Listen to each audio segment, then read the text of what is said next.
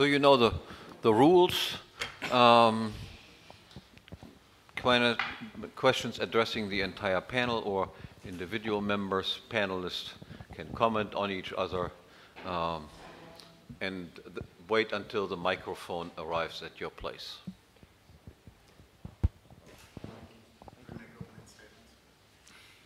So my question is for Mr. Jeffrey Tucker. Is there anything left to be said for Hayek? We're going to start the Civil War early here, right? Yeah. Yeah, I guess I'm sure, first of all, I should say that I thought Hans's paper was a brilliant evisceration of this aspect of Hayek and absolutely necessary and fabulous. So, but yeah, there is, and I'm sure everybody else would, and Hans too would say there's another Hayek. And I've learned an enormous amount from Hayek and his social theory in particular. I think Joe Salerno would, highlight his business cycle theory. For me, Uses of Knowledge in Society is a brilliant paper. It's a great expansion of the Misesian idea. And one thing that's really neat about Hayek, to me anyway, is that he doesn't have the sort of Hobbesian problem that Mises has. Mises always said all the time that the government was the most essential institution. It's the one that we can't do without. And he would go on like this. But while Hayek, finds himself recommending vast government interventions, his social theory presumes a kind of anarchism that you can read into it. At least that's why I read Hayek. And I think we would be impoverished if we just, dispensed with them all together. I guess you could say so. Yeah. I should make that clear. Yes, I owe Hayek something. I did say that. I think. Hayek, because he is as well known as he is for many people up to this day, that is also, refers also to Friedman, is the first step in the right direction. I also said, and I emphasize it again, that I consider Hayek a very good economist. But I did not talk about his contributions to economics. I talked about those areas of his work that made him famous. There are very few people who actually read the economic treatises of Hayek. I'm sure that the pure theory of capital by Hayek has been read by no more than 24 people alive. And this is by and large also true for other books like Prices and Production. I remember Friedman saying in some conference that he couldn't understand a word of Prices and Production. So again, my intention was not to outlaw Hayek, so to speak. My intention was just to show that as a political theorist, he is a disaster. And he can only be useful in the sense of opening the way for people who are on the search for something, and they will encounter him long before they will encounter Rothbard or Mises. Insofar, of course, he is of great use. I know many people who experienced the same thing that I experienced myself. They read Hayek first, and from then they marched on further and encountered better people, or at least better political theorists than Hayek.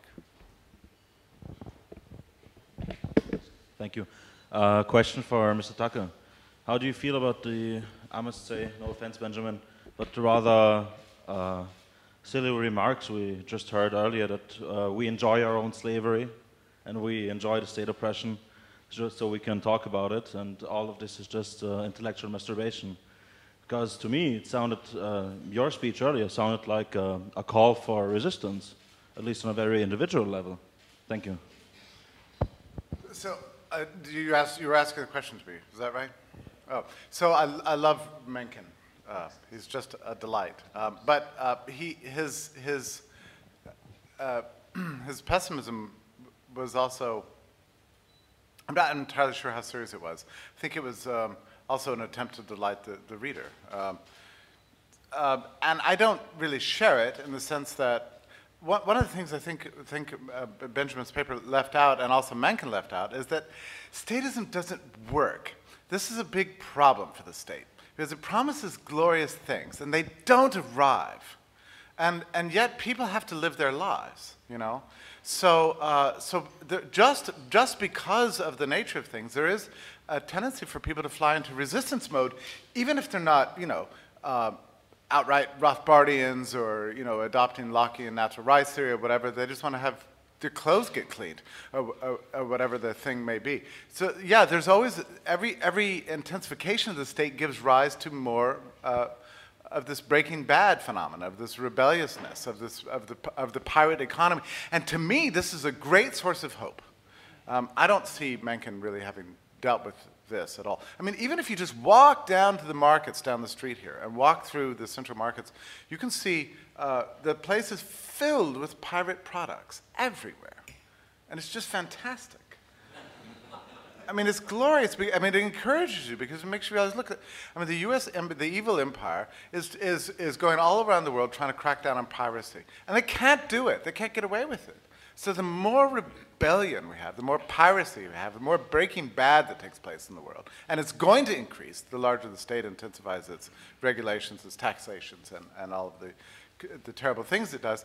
The more we are able to create a kind of, you know, sort of an underground civilization of liberty that's more efficacious and lends itself to human flourishing to a much greater extent than the official world. And eventually, I think we can see a future in which the statist apparatus is absolutely overwhelmed and devoured by this world that we are creating as individuals in all of our little micro rebellions. Can I comment there?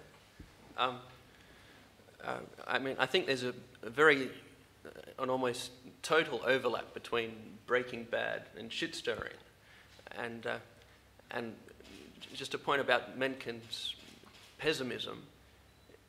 Mostly, it's pretty rational, looking at what's happened in the past and saying that will happen in the future. So it's not saying that things will become unbearably bad and government will increase constantly, saying, you know, there'll continue to be fight and tension, but there's no reason to think that we'll make any progress. And so it's pretty rational, just saying, look what's happened in the past, that will happen in the future. I mean, Mencken was, you know, more famous than many of us, or all of us. You know, he was like the best-known journalist in America. Yet, you know, government kept on increasing. You know, that's just the way it goes. I must say, I just want to say that there is quite a lot of fun to be derived from government. I used to make a small income from publishing in the New Statesman, which is a left-wing magazine in England, the circulars that I used to receive in my hospital. I would just publish them. And with very little commentary was required. And I've written quite a few articles on things. We received in the hospital in which I worked, we received a form asking us for our race, religion, and sexual preferences in order that the personnel department could continue to pay us correctly. And I think there were 17 races and 12 religions, or it might have been the other way around, I can't remember. And there were 6 sexual preferences.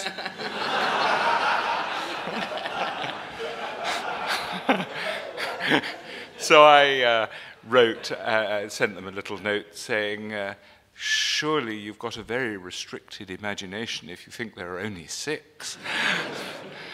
And so there is quite a lot of fun to be had from the idiocy of government, I must admit. I've had a great deal of fun from it. Don't you think, Benjamin, that part of what... Go ahead, Hans. I perfectly agree with what Tony just said. I also watch the TV on these debates one smart guy talking to another smart guy being asked by a smart woman. I think this is just like a comedy show. I also get great enjoyment out of just being able to predict what these guys will say, and what the counter arguments will be, and how the whole debate will end. So yesterday, various people came and said, "Are you an optimist or are you a pessimist?" I think it doesn't really matter. I do what I like to do, as long as they let me do it. I hope that people will listen to me. If they don't listen to me, then I discontinue talking to them. And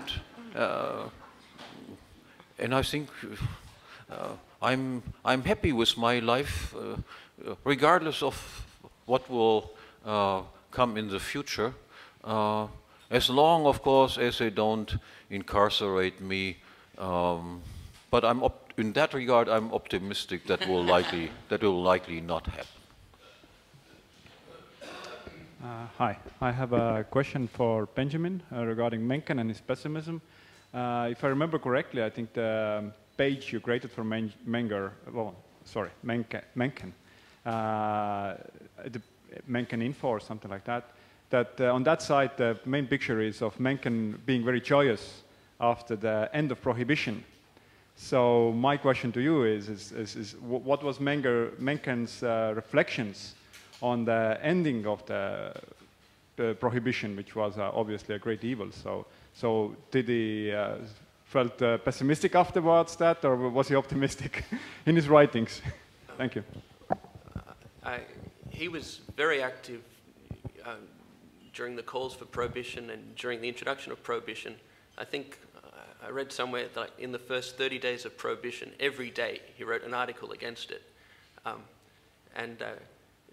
He would openly say that he's drinking bootleg whiskey or whatever, and definitely he was drinking all through prohibition.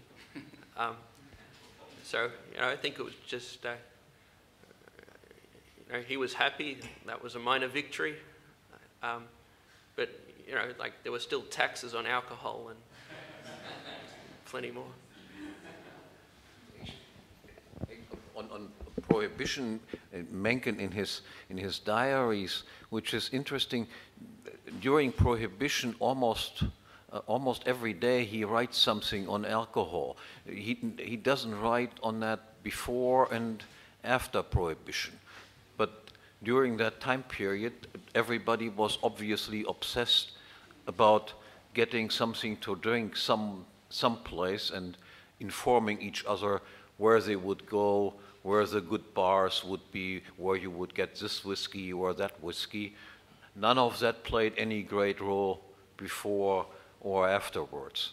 So I think this also applies probably to drug prohibition. If it would be legalized, these things, hardly anybody would talk about it. Hardly anybody would notice that they had been permitted. But because of the fact that they are prohibited, lots of people are simply obsessed by getting drugs, this type or that type or whatever it is.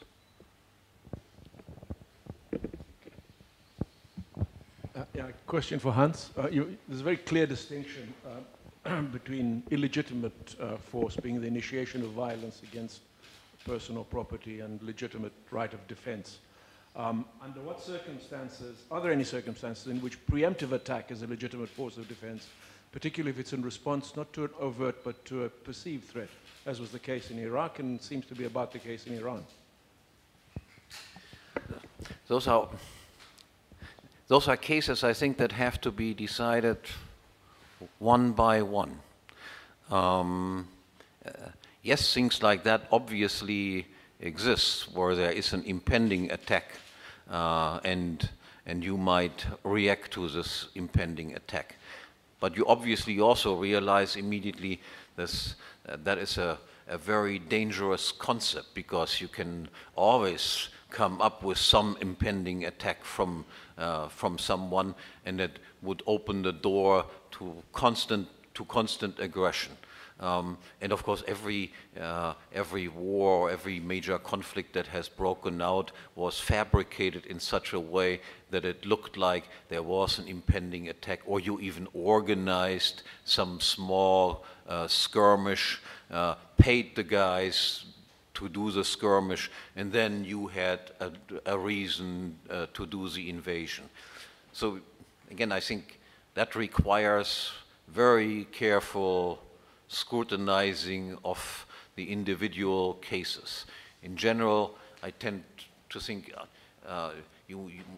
the burden of proof is on those who say there is an impending attack to show that that is really the case.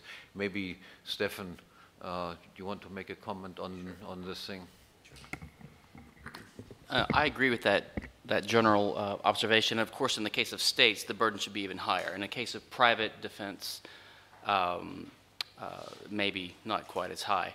And then, of course, you could also argue that standing threats, which is a type of impending threat, someone who's proven by their previous actions they're just a complete menace to society, could be dealt with. I suspect that in a free society that standing threats or impending threats like that would be dealt with somewhat procedurally by ostracism or something like that. But on occasion, you're going to have someone who's going to take law into their own hands if they don't see some progress being made. And they might just take the guy out. And then thereafter, this guy might be viewed as sort of a little bit of a standing threat because he's not following the rules exactly. But on occasion, in egregious enough cases, you can see something like that happening. But I think by and large, it would be pretty rare to do it because the burden of proof would be high that you'd have to resort to.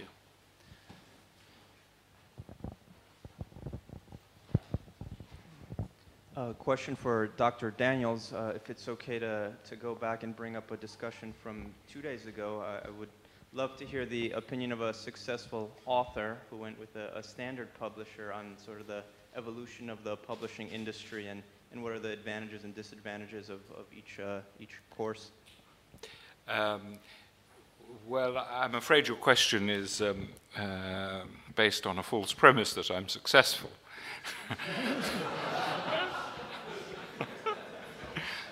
I mean, as somebody said, the rare editions of my books are the second editions, and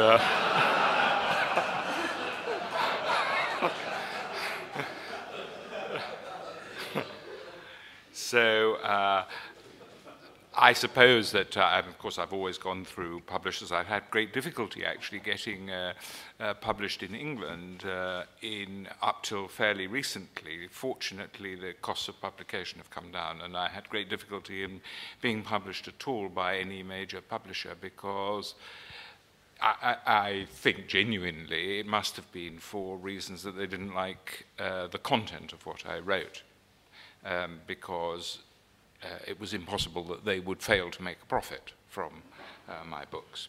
So I had great difficulty. I've always gone through them. I suppose in the modern world now they will act as some kind of filter or guarantee of some, will be their claimed role, some kind of guarantee of quality.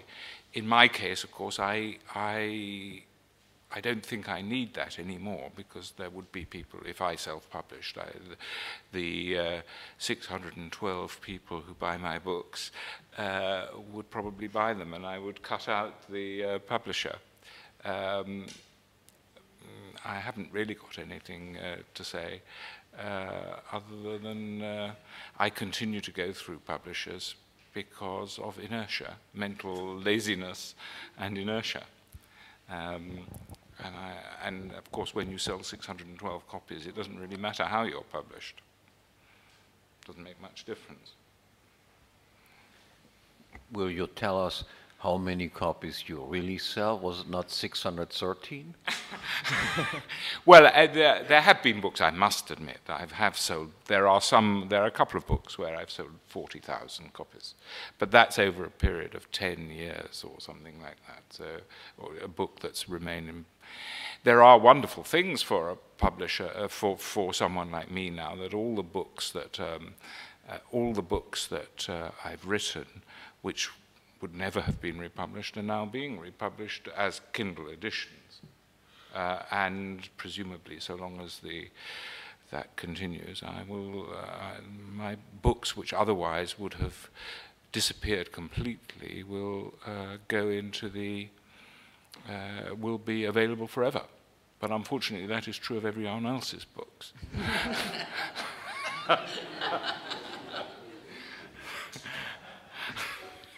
Any other questions? I don't really have anything much to say on the subject. Hi, can I ask Professor Hoppe about Hayek? Why do you think he was so unsound? His main teacher was Mises, and yet he remains unsound and is ripe for plunder by social democrats.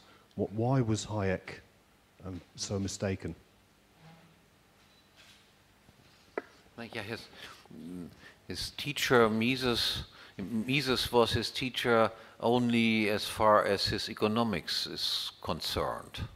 And I think that is the area in which he excelled.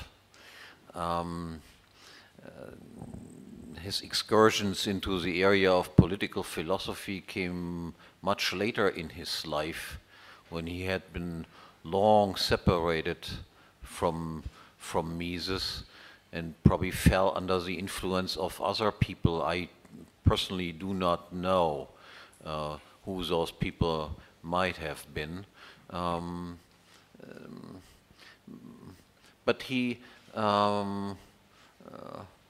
has, in the area of political philosophy, he displays a fundamental anti-rationalism.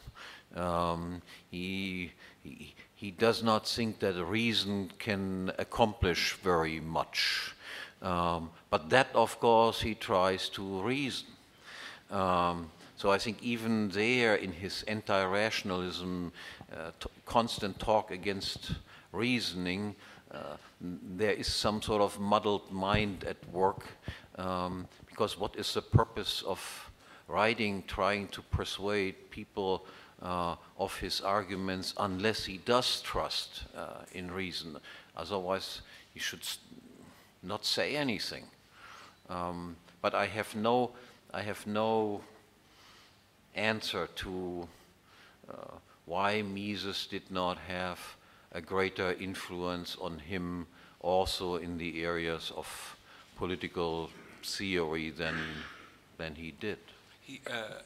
If I may say, he was very interested in John Stuart Mill, wasn't he? And he edited the letters of John Stuart Mill to his wife. Yes.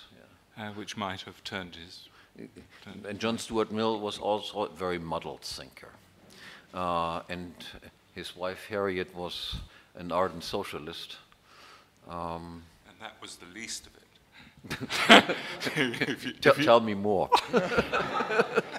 Well, he was obviously a masochist, and in the most literal sense. And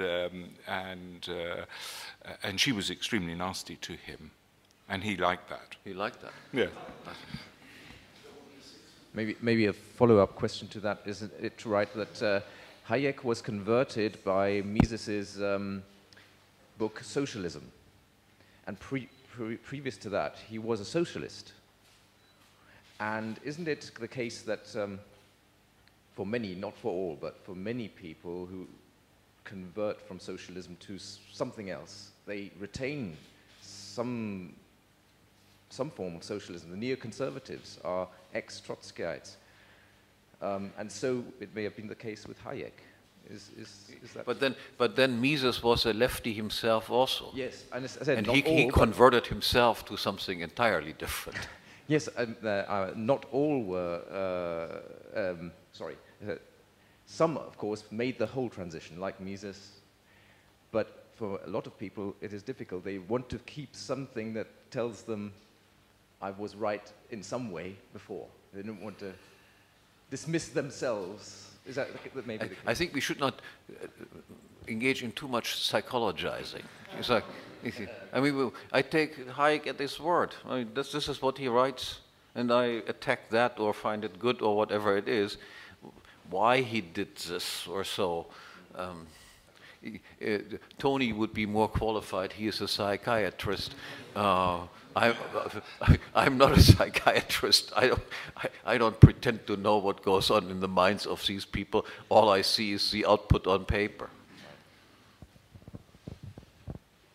Thank you. I have a question to you, Dr. Daniels. You told us that you consider people in the Western world to have a free lunch, to live in a free lunch society, to have a free lunch syndrome, if I quote you correctly, and that many people are rent seekers. You as a psychiatrist, do you think that people are mentally ready for freedom and liberty now?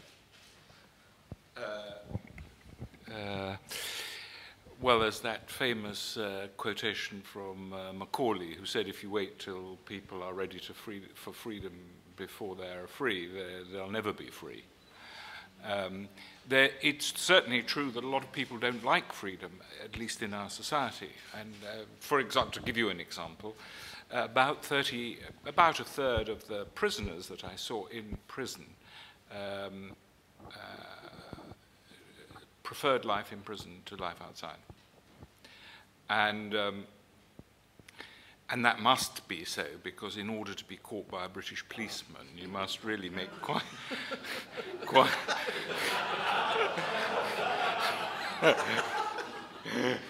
you really have to beg him to arrest you and things. So, and I used to take them aside and say confidentially, you've been in prison several times before, do you like life in prison? And they would say yes.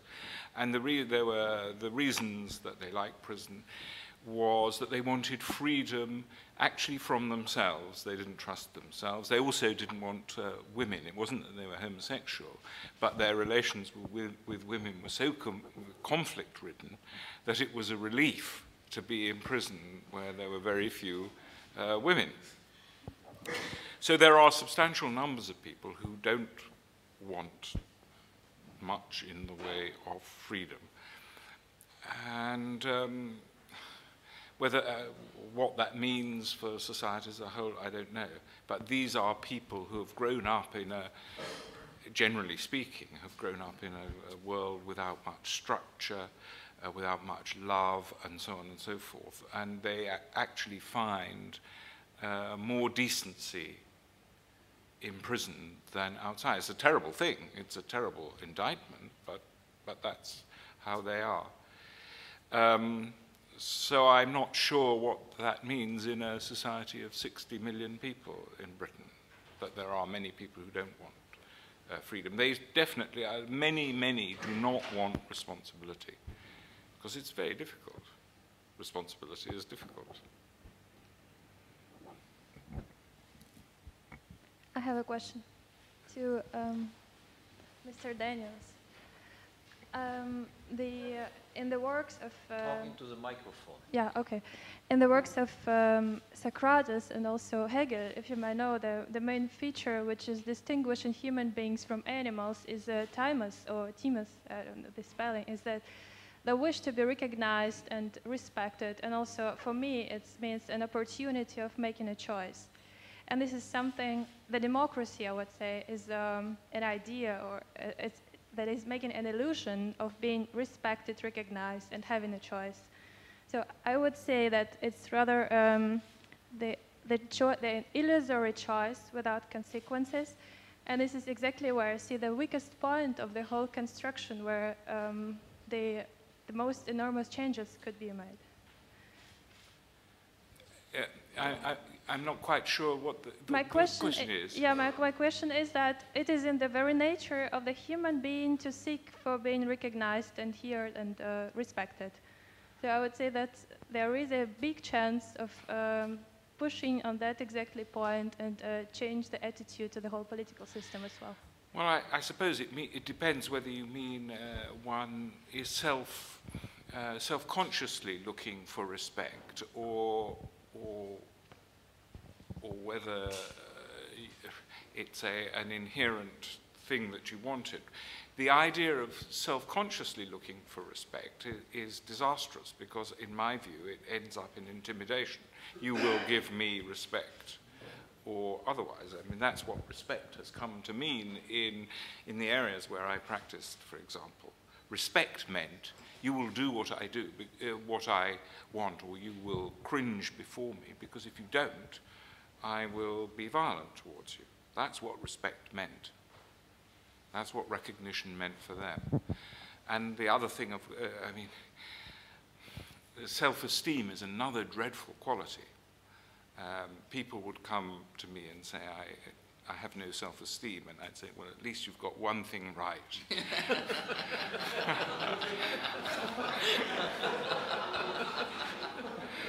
And the strange thing is, instead of becoming very angry, they started laughing because they knew the whole concept was bogus. There's a huge difference between self-esteem and self-respect. And self-respect is and self-respect is a very valuable quality because it's a social quality and so on. Self-esteem is actually saying, I love myself, whatever that actually means.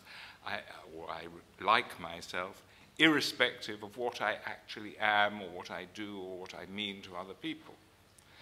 And unfortunately, that kind of thinking has become very widespread. Talking about self-esteem, Tone, are you familiar with Nathaniel Brandon, for whom self-esteem is the highest goal in life? Well, I pity him.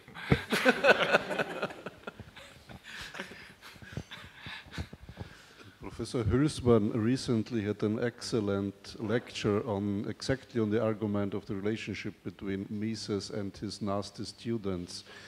I would very much like that you give us a synthesis of what you said in your lecture in Prague. I think it could be interesting for our debate on Hayek and Mises.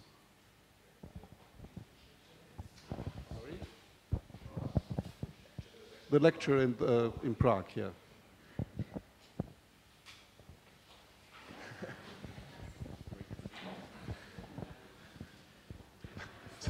Sorry, guys.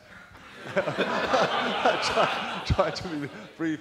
Yeah, the lecture concerned the role that Mises played in the Mont Pelerin Society. Actually, that was a talk that I gave here in the Property and Freedom Society 6 years ago, and so a variant of this, I did this in Prague because it's still not published. So that's what academics do. If you don't have much time, you just give the same talk or a variant thereof a second time because it's not yet published. So in that lecture, I explained that Mises was very skeptical concerning the future evolution of the Mont Pelerin Society because it was infused with social democrats, in particular Wilhelm Röpke. But maybe he also thought of Hayek. Hayek had not yet published the Constitution of Liberty. So he said, well, if we start from the outset, we're discussing whether the income tax should be 25% or 30%, and that cannot be the point of a libertarian congregation. So learning from this was precisely one of the reasons why Hans Hoppe took the initiative a few years back in order to set up this society in which we would not spend our time on scheming out the best way interventionist policies could be arranged, but set out completely free from such constraints, discussing all fundamental questions pertaining to liberty and the unnecessary nature of the government, and try to have fun doing this.